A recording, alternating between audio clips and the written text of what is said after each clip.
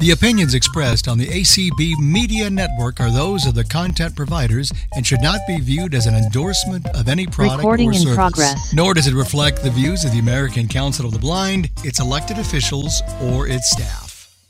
Welcome, everyone. This is Cheryl Cummings. I'm the chair of the Multicultural Affairs Committee, and we are so excited that you're here to engage in this really important conversation.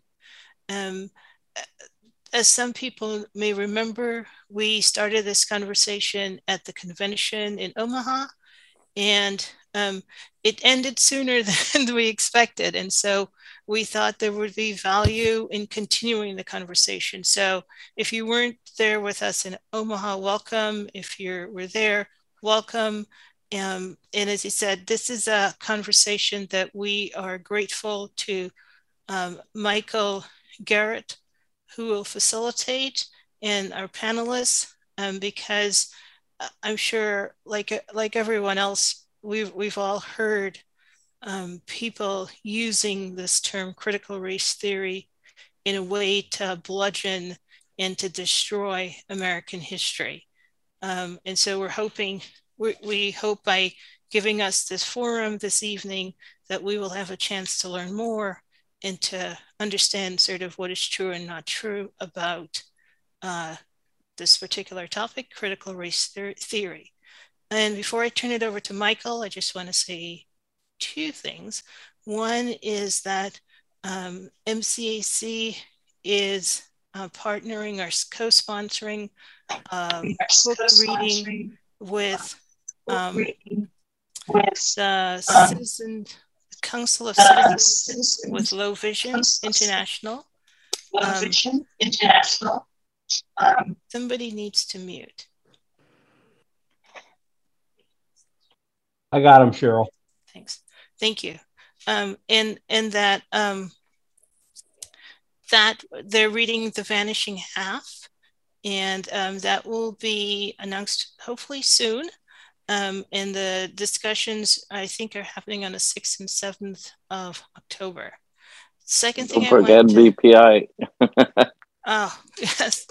Oh, I'm sorry. BPI is also co-sponsoring. Wonderful. Yeah. Wonderful. And then the other thing I want to announce is that yes, I don't know. Uh-oh, somebody else needs to mute. Yeah. Okay. The final thing I'd like to share is that the Multicultural Affairs Committee is sponsoring its biannual focus call, and we are looking at a book talking about Native American life, like contemporary life. And I'll have that title for you by the end of this discussion. So I'll stop talking and invite our facilitator for the evening, Michael Garrett, to lead us. Michael? All right. Well, good evening, everybody, and thank you for joining us again. As Cheryl mentioned, we began this conversation in Omaha at the ACB convention, and there were hands raised at the end of our time, and so we thought, well, perhaps people still wanted to talk about the subject, and so we wanted to give people an opportunity to do so, even on this evening. A couple of our panelists were supposed to join me this evening. I hope they'll come in pretty soon. Hopefully, Pam Shaw and Gabriel Lopez Capati are supposed to be here. So I'm here, Michael.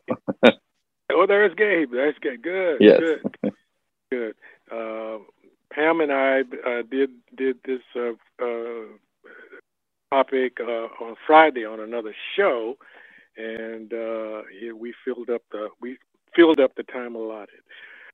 So before we open it up and start the discussion, I kind of wanted to sort of reframe where we were and add a couple of other things, and because I want to give us some things to think about also.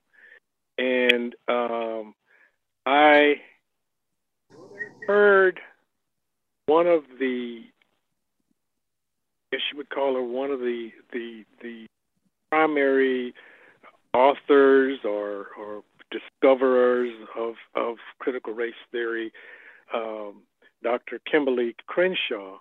I heard her on an interview last week, and they asked her the question, what is critical race theory? And she said, she made a profound statement that stuck in my mind. She went on to explain it more, but what stuck in my mind was, how do you read America? And I took that to mean, for me, how do you look at them? How do you read America? When you turn back the pages of history in America, how do you read it? How do you read it decade by decade, year by year, generation by generation? What does it say? What does it say to you or to me? We will see it differently because we look at it through different lenses. I see the world through my experiences. You see the world through your experiences, but we're all in America. And so, before I add on to that, what I want to say also is that we began this discussion, and I want to borrow from President Kennedy. We celebrated here in Houston last week or so the address he made about America going to the moon in I guess it was about 1960 or 61.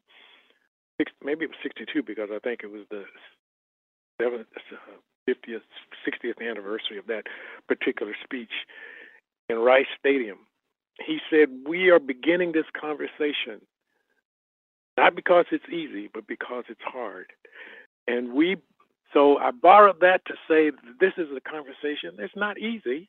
It's a hard conversation, but it must be done. If you remember, he made that statement in the early 60s, but it took us to 1969 to make it to the moon. So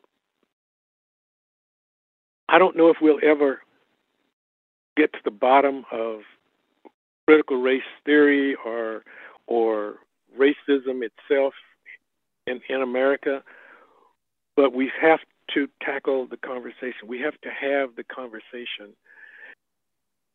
And what I want to point out, too, is that, as we've mentioned in our first conversation, critical race theory is not the elephant in the room. Because when we define it, it begins as an academic construct that looks at the laws and legislation in our country through the lens of race. So as I said, if you read America, see it through different lenses. So let me throw some things out. Let's go all the way back to some of the founding documents of our country and some of the very early documents in our country. Abraham Lincoln said, 77 years ago, our fathers brought forth on this continent a new nation, conceived in liberty and dedicated to the proposition that all men are created equal. For that, in our Constitution, the Declaration of Independence says words to the effect that we hold these truths to be self-evident, that all men are created equal. and there are certain inalienable rights, include life, liberty, and the pursuit of happiness. And then how deep does it go when you stand to give the Pledge of Allegiance? Pledge allegiance to the flag of the United States of America and the republic for which it stands, one nation, under God, indivisible, liberty and justice for all. When you say all of those words, what does it really mean? Justice for all, liberty. All men are created equal. All men must have the right for the pursuit of happiness. All men must have justice. What does that really mean?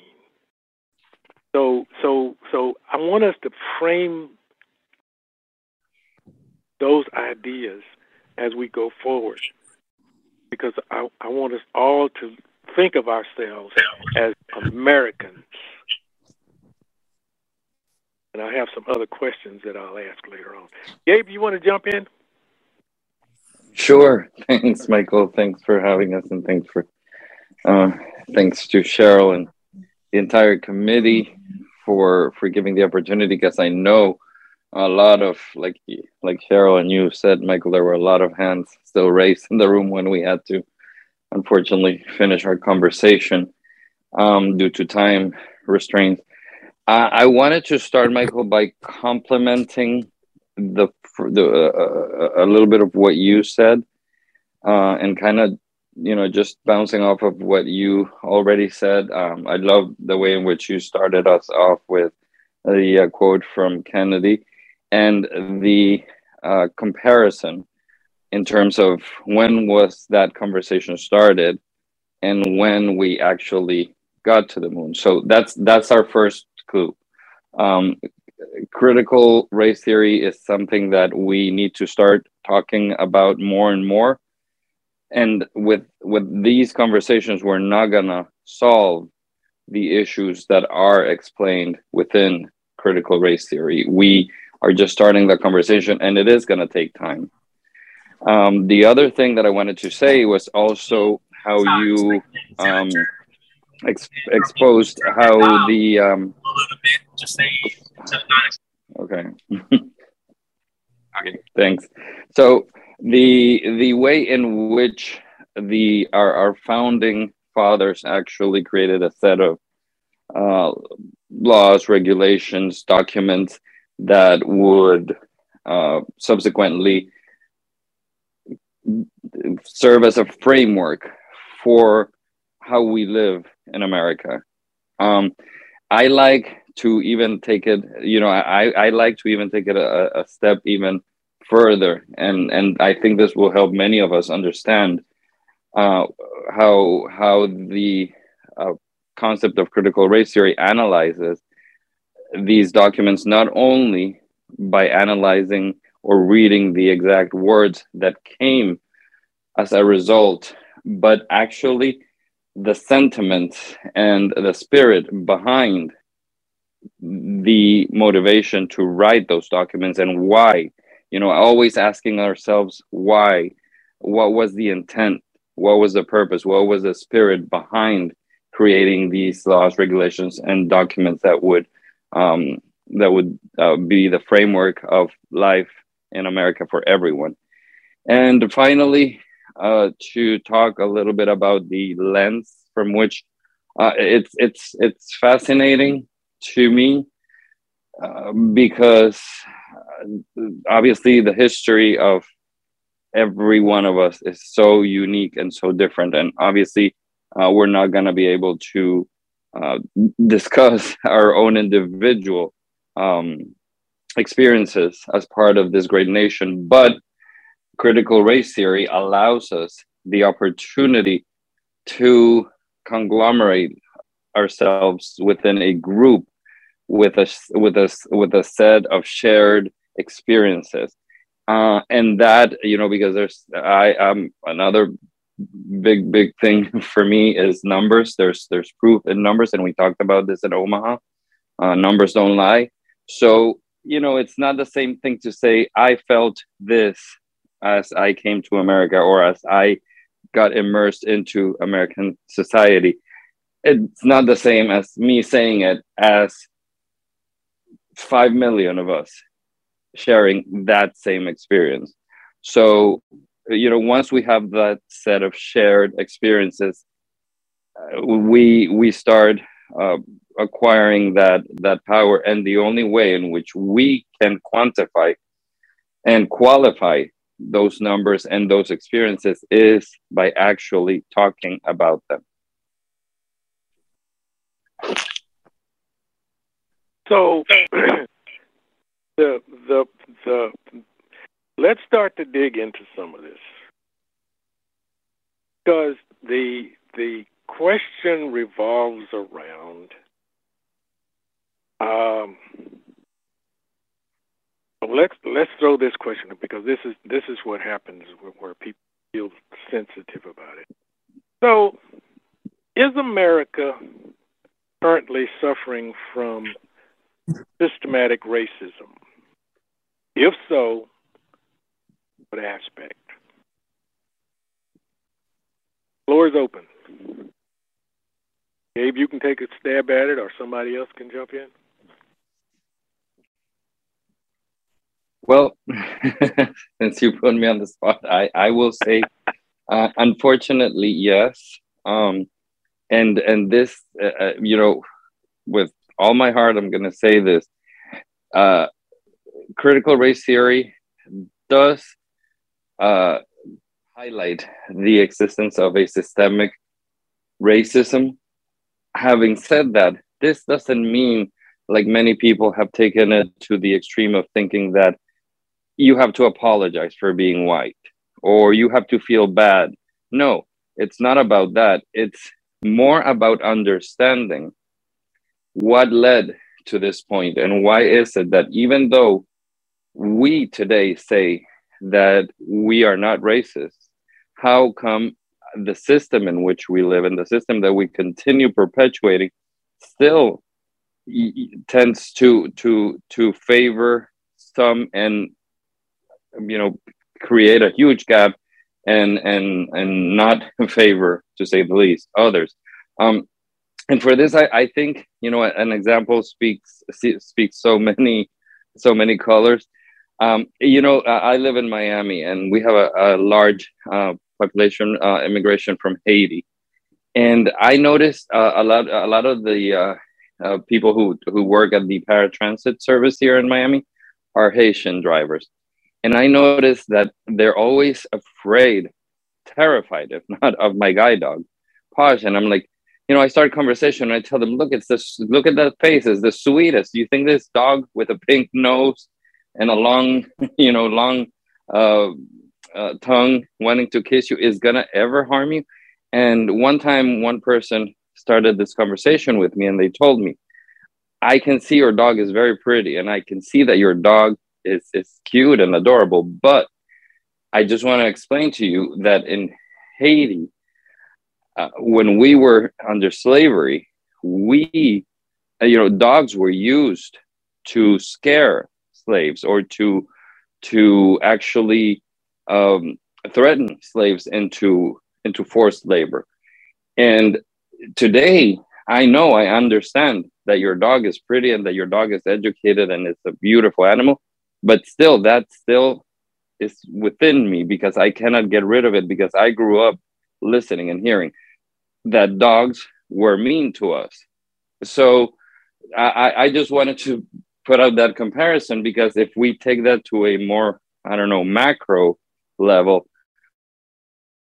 we will understand why is it that many people within the system were left out or were discriminated against, and they still feel that the system has not been corrected in a way that it will give them a safe space or an equal footing, because things were just left just precisely because we never asked the question. Like I asked this driver, why is it that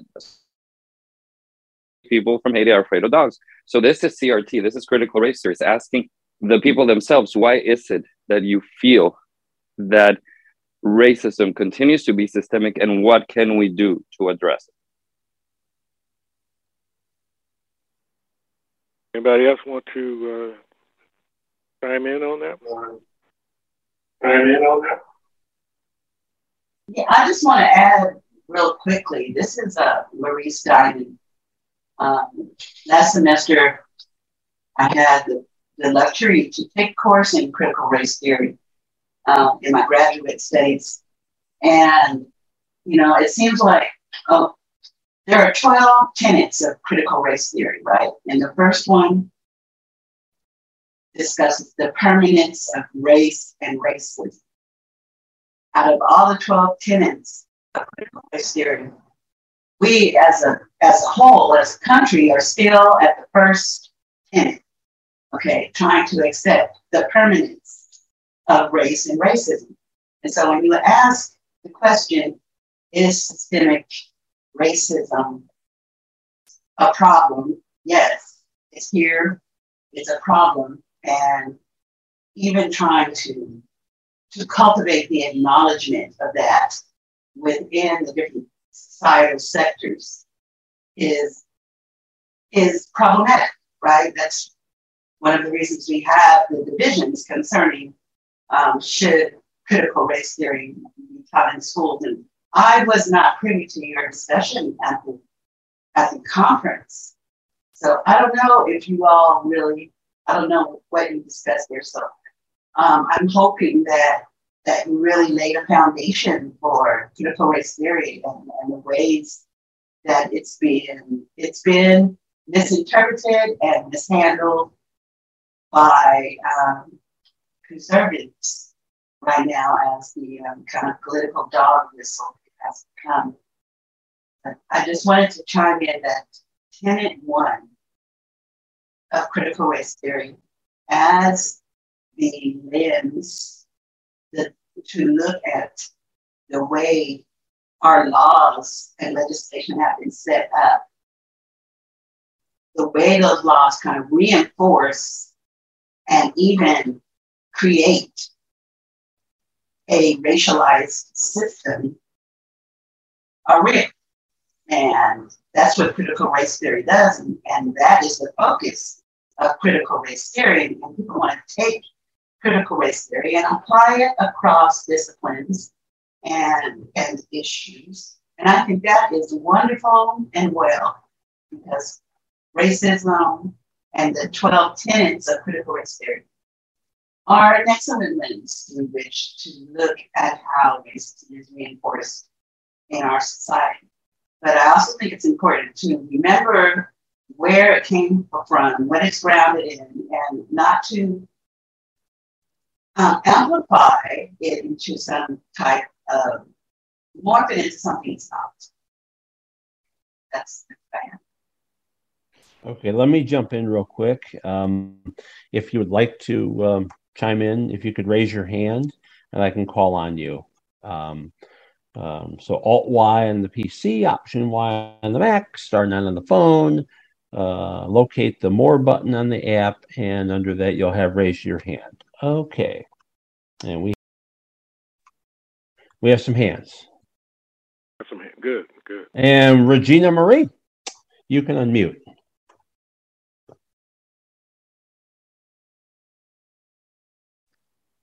There we go. It took a couple of taps to get that unmuted. Sorry about that. Thank you for this opportunity. And Michael and Gabe, I just really love the way you introduced this.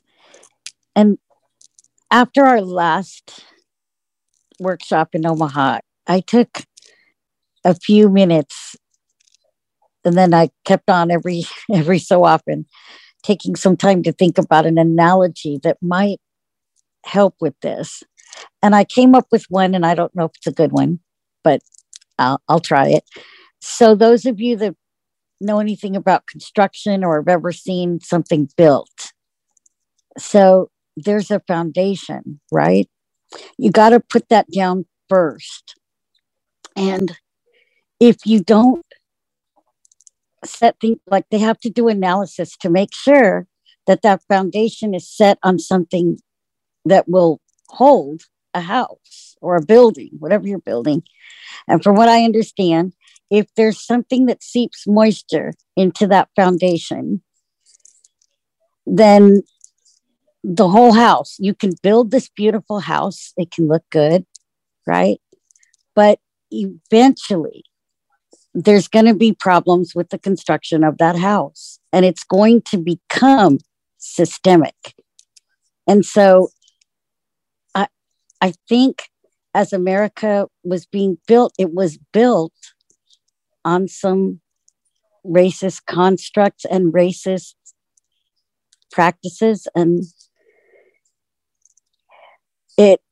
it started off the house, and no matter how much we paint over it, it's still there because it is a foundation. I don't know if that helps the discussion, but that's what I came up with, and so I just wanted to offer that. Thank you, Regina. Love it, Regina. Very powerful. Very much. Cheryl. Very right, so that's hard to follow because that is like a really powerful depiction and I think representation. But I want to say that I'm no expert. Just did a little bit of reading in preparation for our meeting in Omaha and like reviewed some of my notes thinking about tonight. So I think what I walked away with and what I think people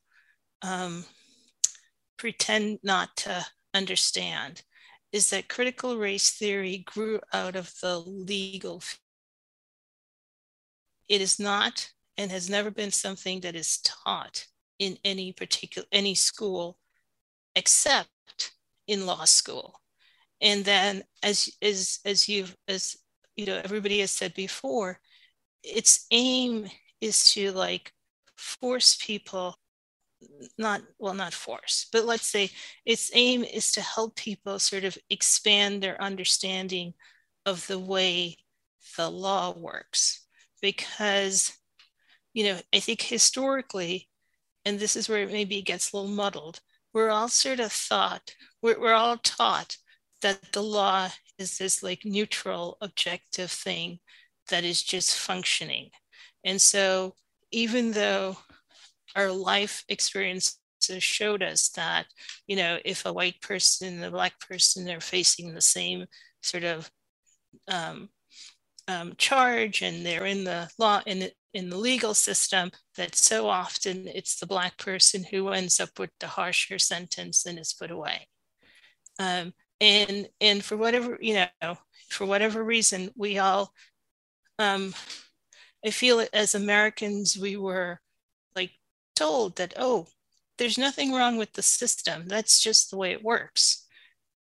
And as we're sort of being told this, I think, to the general public, I feel, and again, just based on the little reading I did, I feel that the academics within the legal field started looking at the way the system was working.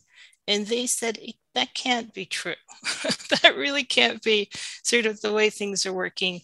And then people started to put on another lens, another way of trying to understand what was happening with the law.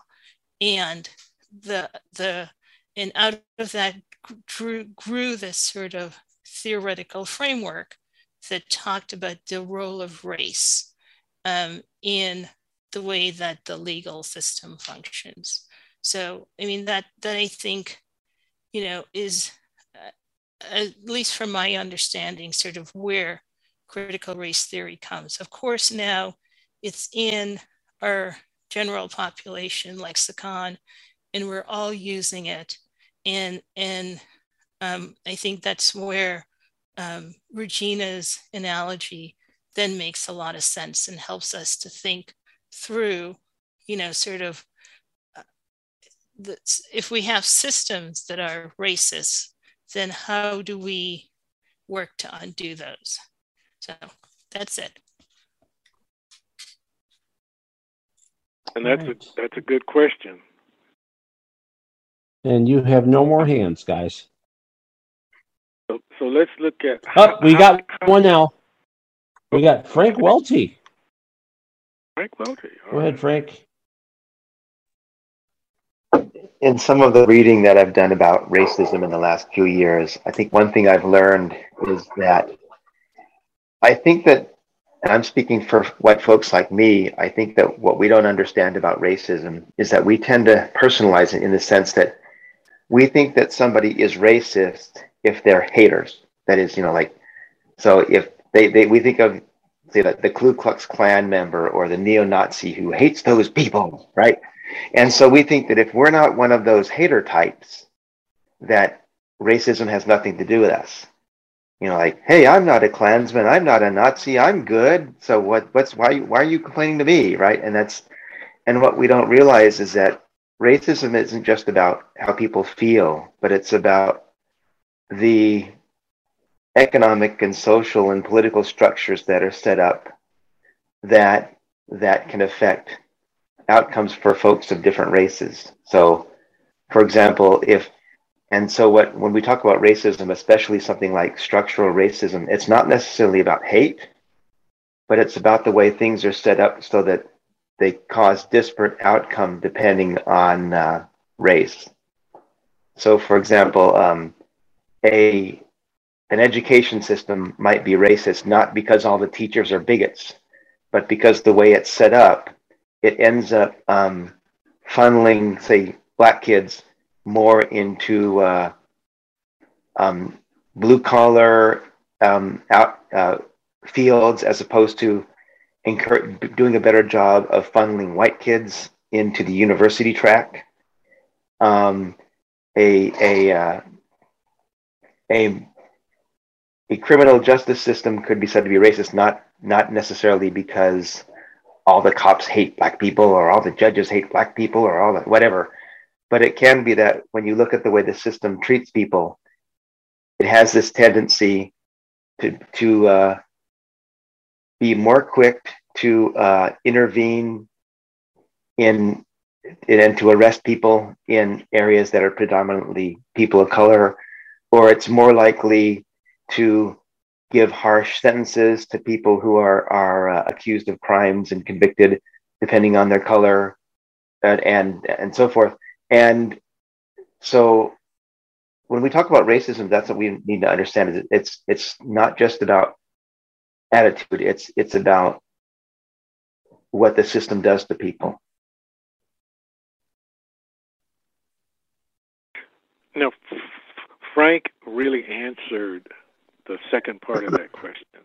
Are we suffering from systematic racism, and in what aspects?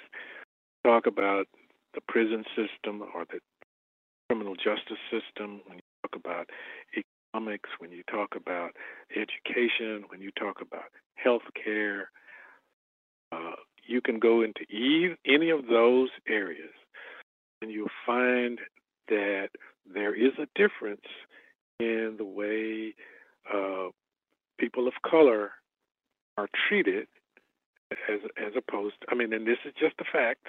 This is a fact that people of color, unless you have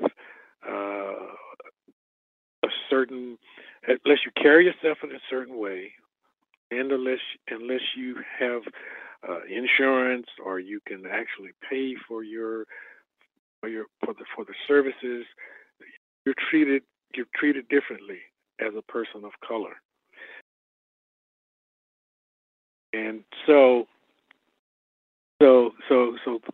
that's what systematic racism is. And let me throw out a statistic here. Somebody else talked about the numbers earlier. I think it was Gabe talking about the numbers. It is estimated that a white family household has assets 8 times that of a black family household. So therein is a wealth gap. And so certainly the white family can do more in this economy, the American economy. I mean, right now, of course, everybody's being affected by the high inflation, but if you have 8 times more assets than your neighbor across the track, you can do more in an economy than your neighbor can. And so, but that's where we are, from the average household. Those are the kinds of things that we're dealing with. So, what can we do? What can we do to try to bridge some of these gaps? What can we do? I mentioned a lot of areas: economics, healthcare, education. What can we do to start trying to bridge these gaps? All right, and we have a hand. We have Frank Welty again. Go ahead, Frank.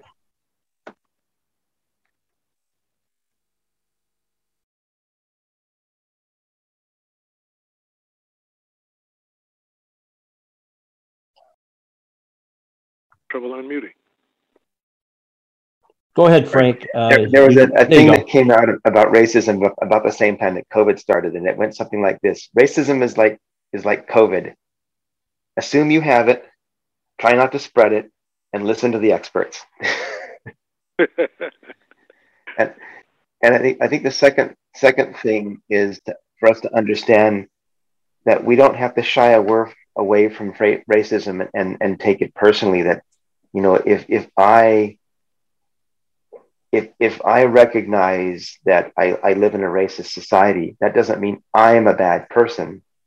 But what it does mean that if I'm aware and knowing what's going on, then I need to be willing to help solve that. And I think that whether that be in my personal relationships with other people, or whether it means in my business decisions, if I'm in a position, you know, to the extent that I can make decisions about where I buy things, what, you know, who I hire, whatever, that I take that into consideration. Or in my investing, that I consider, like, are the companies that I'm investing contributing to solving the problem, or are they part of the?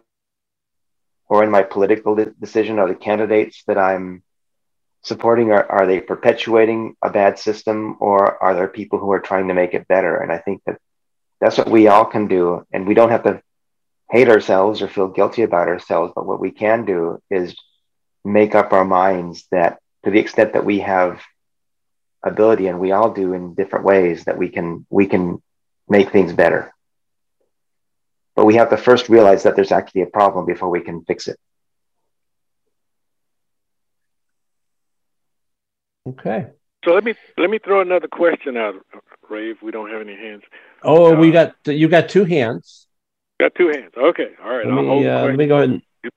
It'll work. Okay, let me take Laura Hernandez. You may unmute.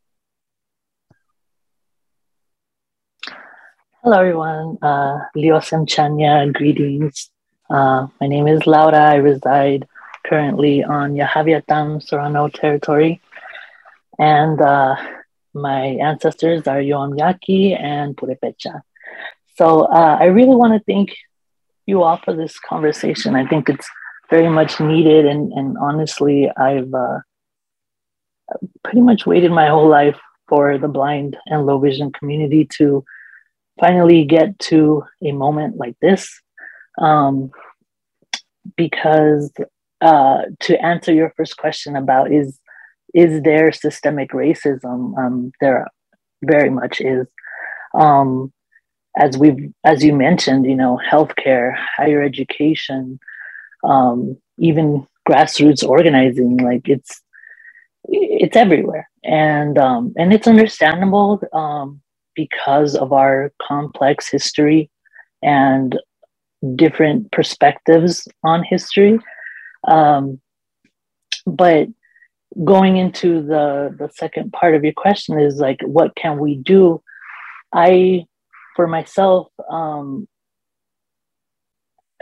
I am an indigenous Chicana, and I understand that sometimes I've had to compartmentalize, aspects of my identity in the different settings, right? If I'm in higher education, they not only see me by the color of my skin, but they see me because of my disability. And Dr. Kimberly Crenshaw not only brought forth critical race theory, but as well as the term intersectionality, which helps us understand that some of us out here, some of our experiences are multifaceted. We're not just one thing, we're many, many aspects. And to finally have a term to be able to express and maybe get close to explaining to those who do not understand of what that means is wonderful, because a lot of the times we've been kept out of the conversation because of the fact of people not understanding and of being dismissed. I've been in many conversations within the blind community where as soon as I mention my identity or acknowledge, land acknowledgements like I did right now, the attitude changes, the mood changes, and I get dismissed. And it's unfortunate because we're all respectful, and we should all be able to listen to each other and understand that there are many of us out here with different perspectives and experiences. But if we all have respect and understanding, we can move forward. And so that's one thing that I feel like we can do to answer your question of what can be done, is to have the patience to listen. If it's somebody's experience that you may not understand, or they may throw out terms that you've only heard about before, but you don't really understand, instead of dismissing them, have patience to understand where they're coming from and to understand that there's people with different stories. I am a big advocate for including land acknowledgements, because a lot of times, especially here in this United States territory, we view it as, from the birth of America and from then on. But there is an erasure of Native culture that was here before that. And I'm not saying this so that people could feel bad about what happened. It's just the truth. It's the facts. And to those of us that are indigenous, to be treated as if we did not exist or as if we still don't continue to exist is disheartening and it dismissive, because our communities are still here. They've always been here. And we don't want to be acknowledged to make anybody feel bad. We want to be acknowledged to know that we are living in here. And so land acknowledgements, I think, is another answer of what can be done to acknowledge, the stewards of the land that before, colonization. I feel like a lot of times people are like, well, I don't know, who they are. I don't know who the indigenous people of this land are, and that's another issue, right? Is that's the product of erasure. That's the product of racism, because the fact that people don't know that is the answer to to that. And so to kindly, answer, people to understand, like, okay, I understand that you don't know. Let me teach you. And to have the patience to be taught, I think, is needed. And the respect to try to understand is needed. So I don't want to take up too much of everybody's time, but I just wanted to say that, and thank you so much for allowing me to speak. Thank you. You've got 3 more hands, Michael. You have Gabriel Lopez Cafati. Hey. Hold on. Let me jump in. Right. Let me jump in. Okay. She brought up a couple of things that I really kind of wanted to. We're gonna keep this. We're gonna keep this question, but I want to add to it a little bit. She brought up. She said, people, we can teach people. People need to be taught. And we had a board strategy meeting a couple of years ago when we introduced this subject to the board. And one of the things that I recall the facilitator talking about, because we actually had an open discussion, we talked about some of the behavior is taught. And so if you can teach, if it can be taught in the beginning, it can be retaught now. People can learn. We're always learning. If you're not learning, you're not living. So keep that in mind as we work toward some solutions to help in this situation. Okay, go ahead, Gabe. Thanks, Ray. Thanks, Michael. So very, very eloquent words, both Frank and Laura. And I don't know if I'm going to say anything much different. I'm just probably going to add a little bit to what Frank was saying. First of all, I can't help but find a comparison between racism and sometimes bigotry against the LGBT community. What Frank said was so true. People, we're not talking about KKK or neo-Nazi. We're talking about the people who say, "Oh no, I'm not racist. I have a lot of Black friends." But if you ask them, how would you feel about one of your daughters marrying a Black man? They would say, "Oh no." Same thing with the LGBTQ community. People can say, "Oh, I'm not a bigot. I have a lot of gay friends." But I mean, how would you feel? Would you be accepting of a gay or lesbian son or daughter? Then that's where it changes. They say, "Oh no, I don't want that for myself." So it's a matter of education, first of all, and learning that we are all equal. And second of all, and this is what I always like to stress on people, there's no coincidence. Like you said, Michael, there's bringing it back home to critical race theory. There's no coincidence that there are all the areas that you mentioned, socioeconomic opportunity, access to higher education, treatment by law enforcement, and the prison system. All the areas in which people of color are disadvantaged. It's not a coincidence.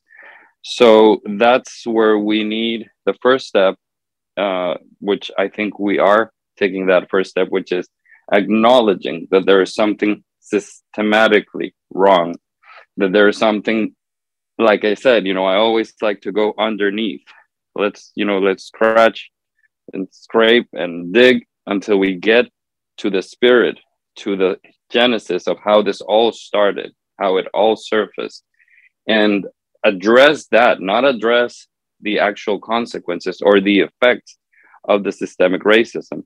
And finally, I couldn't agree more with Frank. I always tell people, not only educate yourselves, but also get to know people running for office, get to know what they stand for, get to know what their values are. And I'm not talking about just the White House or Washington, D.C. Start from your city councilors, people within the local governments, and from there up, so you can start making a difference within your community and up towards the national perspective. Okay, what we got? All right, we have Susan. You can unmute. Okay. As often, maybe I have a little bit different perspective just because of the life I've lived. Somebody said earlier on, we've all had different experiences.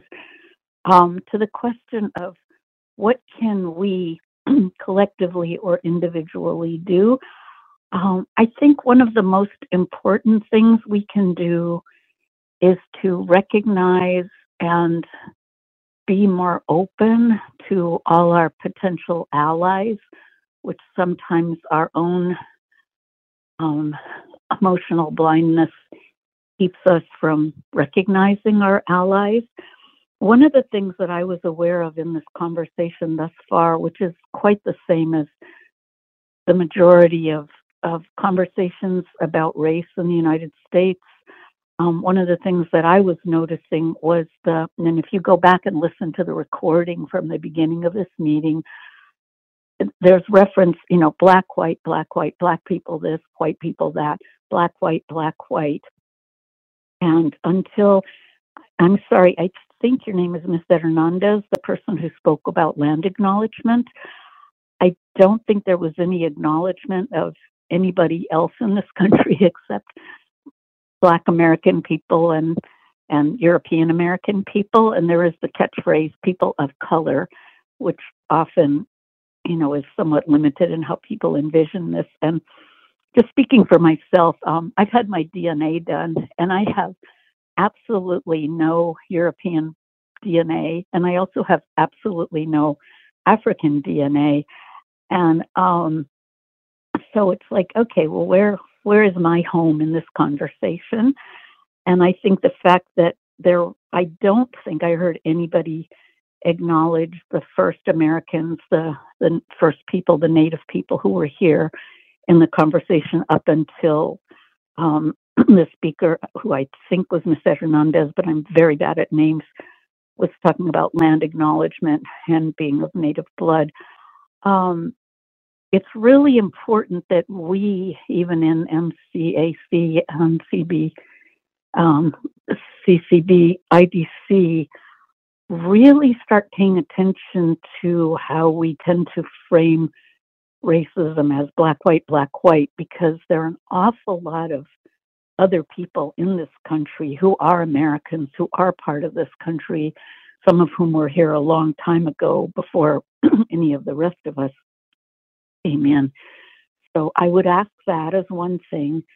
And the other thing is, when we're talking about the black, white thing, quite often I notice among my friends who are people of color, and even in my own speech, I have found myself saying, well, white people do this and white people do that, and you know how white people are. And I wouldn't tolerate that if my friends were talking about, well, black people do this, or gay people do that, or old people do that, just lumping everybody together. Because, hi, Frank Welty, we do have allies who are European American. And there's a wonderful book, which I've recommended to people before. It's called, and it is available in audio because it's the only way I hear books. I can't remember if I got it from Bard or from audible.com, but it's called White Trash. And I think the subtitle is The 400-Year Untold History of Class in America.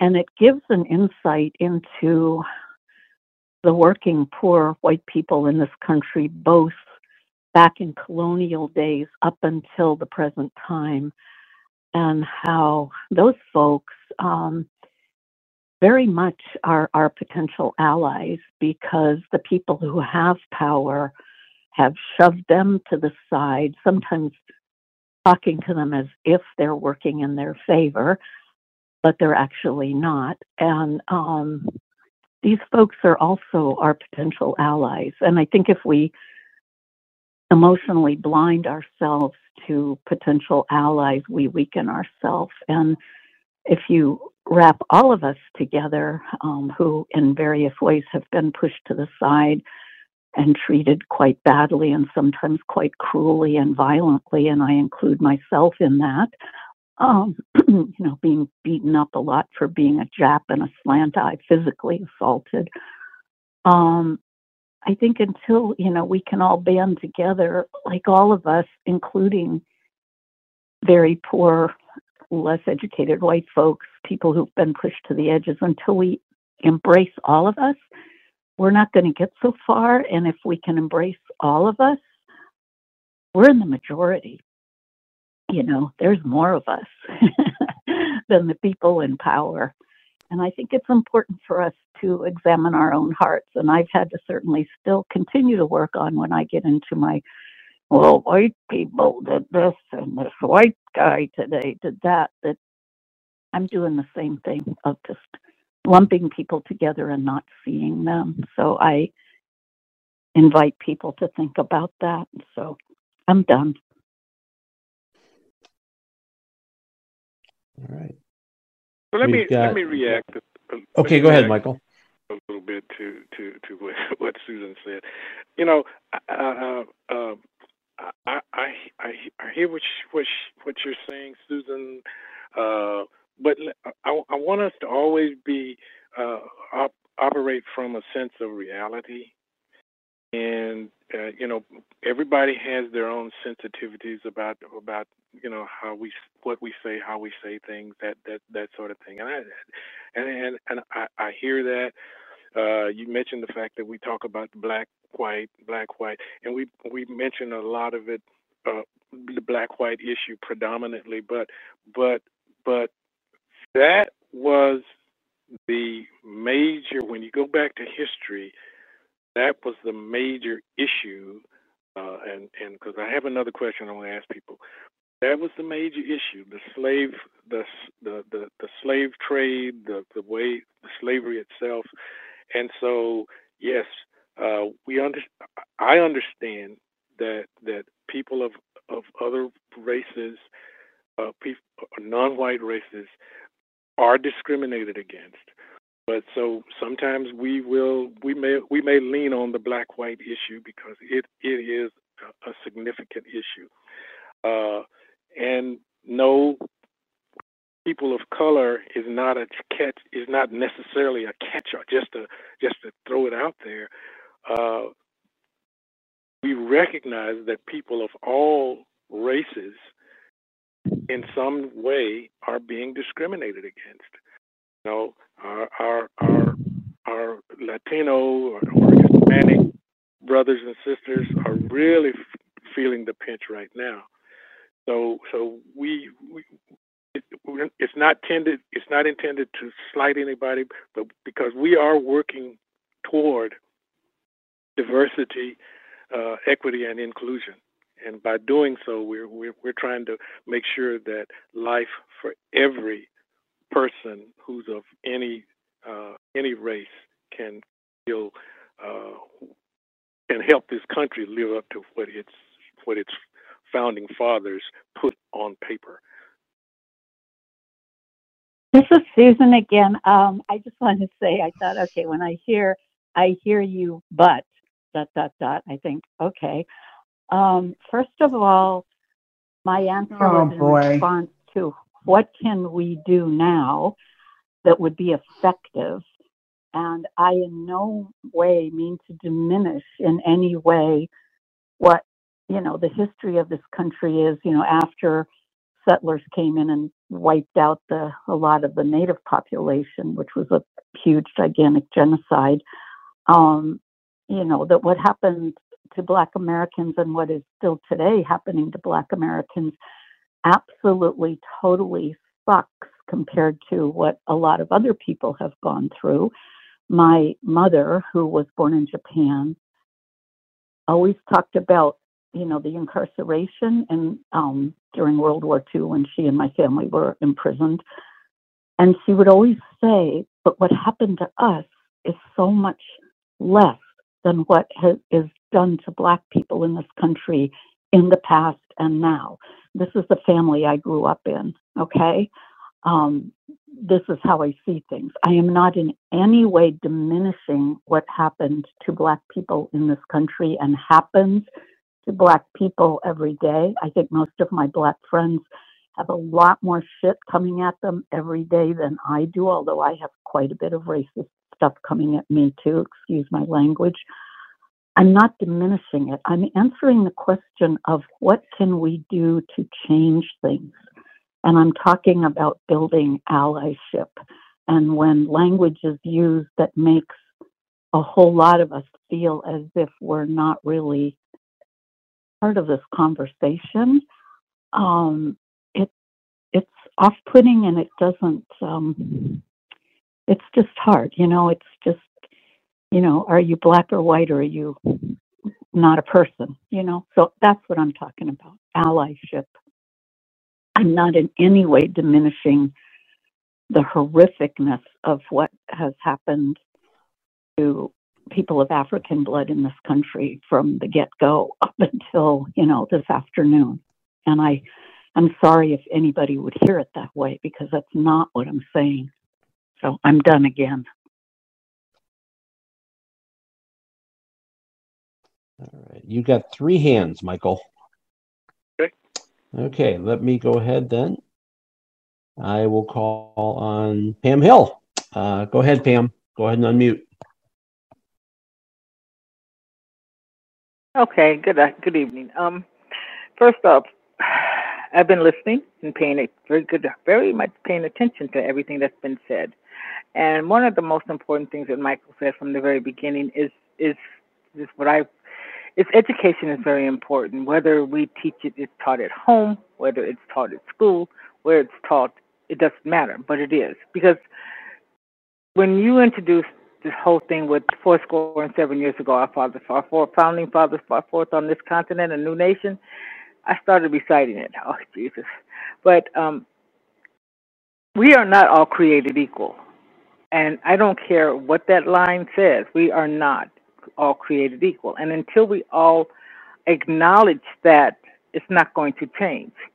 We all have our own life experiences and life abilities and what we do in life. But education is so important to understand that it's not going to change until we want it to change. We can want it to change, but if we don't want it, we can want it to change, but we have to make it change. We have to work at the change. We have to really get to the meat of why Black people weren't given a golden invitation, why the Native Americans were chased off their land, why the Japanese were put in internment camps, why were we all treated like we were second-class citizens, but the lines in the Declaration of Independence and the Emancipation say we are all created equal. Because when the Declaration of Independence was written, it was written for the white landowners because they all had slaves. Maybe a couple of them didn't, but most of them had slaves, and they were the only ones that were allowed to vote. So until we are educated to the point where we understand what that Constitution means, or those lines in that Constitution mean, or those lines in that preamble mean, and whatever, until we understand, all of us understand, whether we're Black, white, Japanese, English, wherever we're from, we're not going to change anything until we want it to change. We have to make it change. We have to really think about how do we go about educating people. I get it from the doctor's office. I'm a Black woman who's blind, who's 63 years old. But so I'm told, oh, if you don't change this, you're going to be diabetic. Well, I've never been diabetic. Or if you don't lose some weight, you're going to get sicker. Well, no, that's not true. But because I'm Black, I get treated differently at the doctor's office. But I educate people. Education is important. I did my own DNA. I am black, Native American, and a little bit of white thrown in there. We all mixed up. Most of us who were born here, we're all mixed up. I didn't say all of us. I said most of us. We're all mixed up. So, but we have to learn, number one, to accept who we are as people, and then learn to accept who they are as people. We're not going to, we can only make the change in our, we have to make the change in how we look at the world as people, and then we can educate the rest of the world. We were never meant to be free. Never. I'm watching what's going on in the Hispanic community right now. It's sad.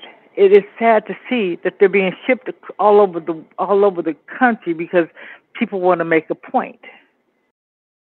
It is sad to see black people still being beaten and treated differently where the laws of the country are concerned. It's sad to see that other people of color are treated differently because of the way they look or how they talk or if they're blind or if they can see or whatever. But we have to figure out a way to educate and to change, number one, ourselves, and number two, change how to educate and change what goes on around us.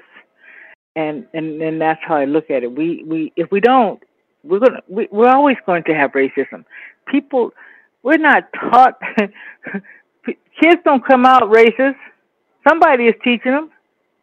So we have to figure out a way to not only educate ourselves, but to educate those around us. And it takes one person, and that one person tells one other person, and that one other person tells two other people. And we get this boulder rolling down a hill, and we see the change happening. And until that happens, we're going to be having this discussion over and over and over and over again. And I'm done.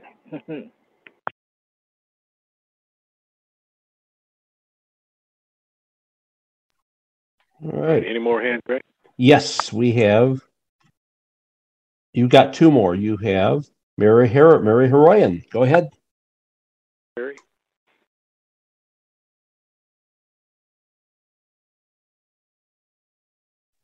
Okay, thank you. I had to unmute. So sometimes it's almost what we're not taught, which is perhaps as destructive as what children are taught. And for a country with as much diversity as we have in the history that we have, we don't know our history. It's never been taught fully and properly and accurately ever. Children don't know history. And we see today when, parents are up in arms because they're,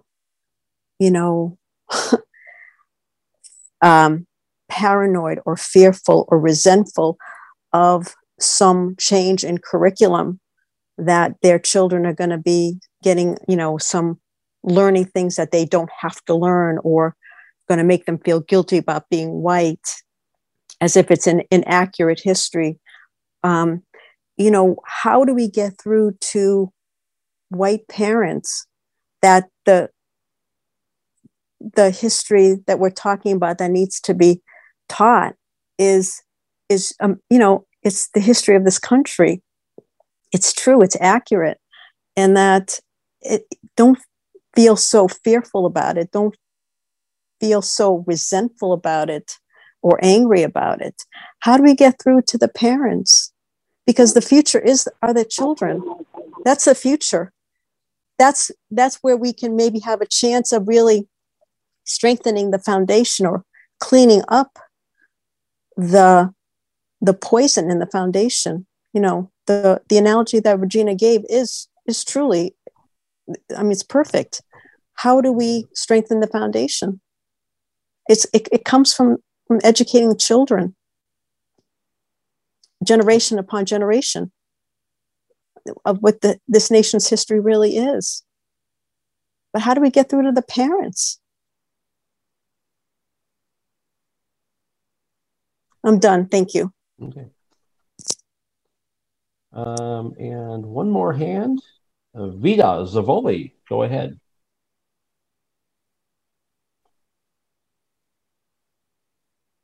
Can you hear me? Yep. Okay. I just want to add to what can we do now?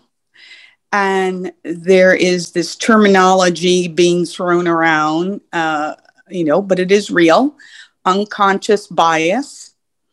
And so I think one of the things that we can do now is for each of us to acknowledge that we do have biases. And, even if you don't say it out loud, if we say it to ourselves and we acknowledge it and work on changing it, I think that would go a long way. Thank you. Thank you. No more hands, Michael. So let me throw out a couple of other things in reaction to some of what has been said. I love Regina's analogy. I think things that Mary talked about too, and what we've talked about is teaching and educating. That seems to be the theme that we have running. I think that is very important. When Mary was talking, it brought back the memory. She was talking about the history. It brought back the memory of when I was in high school. We learned Texas history, we learned American history, and we learned world history. And even back then, we learned about slavery in America because they went through chronologically of what happened. In the history book that we used, it wasn't an in-depth book, but it chronicled the years that the Civil War happened, Reconstruction. We learned all of those things in high school, and in my high school, it was taught by a white lady. God rest her soul, Miss Hancock. She was a wonderful, wonderful lady. We got to certain parts of the history. I can remember her crying one day in the class. But the truth, she wanted to be taught. Wanted that to be taught to all of us. We had an integrated class, but she wanted the truth to be taught, and she did not shy from presenting the lessons as they were. So if that happened way back then, my question is why? What's wrong with having history, the truth of history, being taught today? Why is there such a fear of teaching history as it happened in our schools today? What we have now are a lot of psychological deficits in each ethnicity, because we're looking at our own particular characteristics, we're measuring ourselves against somebody else, and it's holding us back. To look at Regina's example, it's holding us back from being the nation we could be, because we're focusing on our own psychological deficits and our character. We're measuring ourselves against somebody else. And then the other aspect of where we are in the whole systematic racist phenomenon is it's about power. The people in power will dictate what's being taught, what's being read, and even they want to dictate what you think. So we have to be careful in looking at who's in power and what they're trying to feed us in terms of what we think. I'm big on reality. What you live is your reality, but when you step back and you see what goes on around you and what happens to people in all neighborhoods, cities, towns of all racial ethnicities, look at the truth and determine for yourself what is reality. And I believe that until we can teach each other or educate each other and look at each other as individuals, we will never even begin to break down the walls of racism. We have to get to people's heart. It's in the heart. It starts in the heart. Now, I agree with Frank when he says that, because I'm not, a person may not be in the Klan, or he may not be a part of this group, or, he not spout racist rhetoric. But if you don't treat people as people, you might be a part of the system. So we have to begin to look at each other as people. That's one of the things I admire about what we try to do at ACB. We are looking at people for the most part. For the most part, and I'm going to qualify that. For the most part, we look at each other as people. We have elevated people to positions based on their merit, not based on popularity, and that's a good thing. ACB can serve as a model for other organizations. Now, I'm not saying ACB is perfect. I'm going to be honest about that. But when I look overall, I can see where we've done some things that can serve as a model for other organizations, and even to a degree, even this country, because we have placed people in places not based on, as I said, their popularity, but on merit.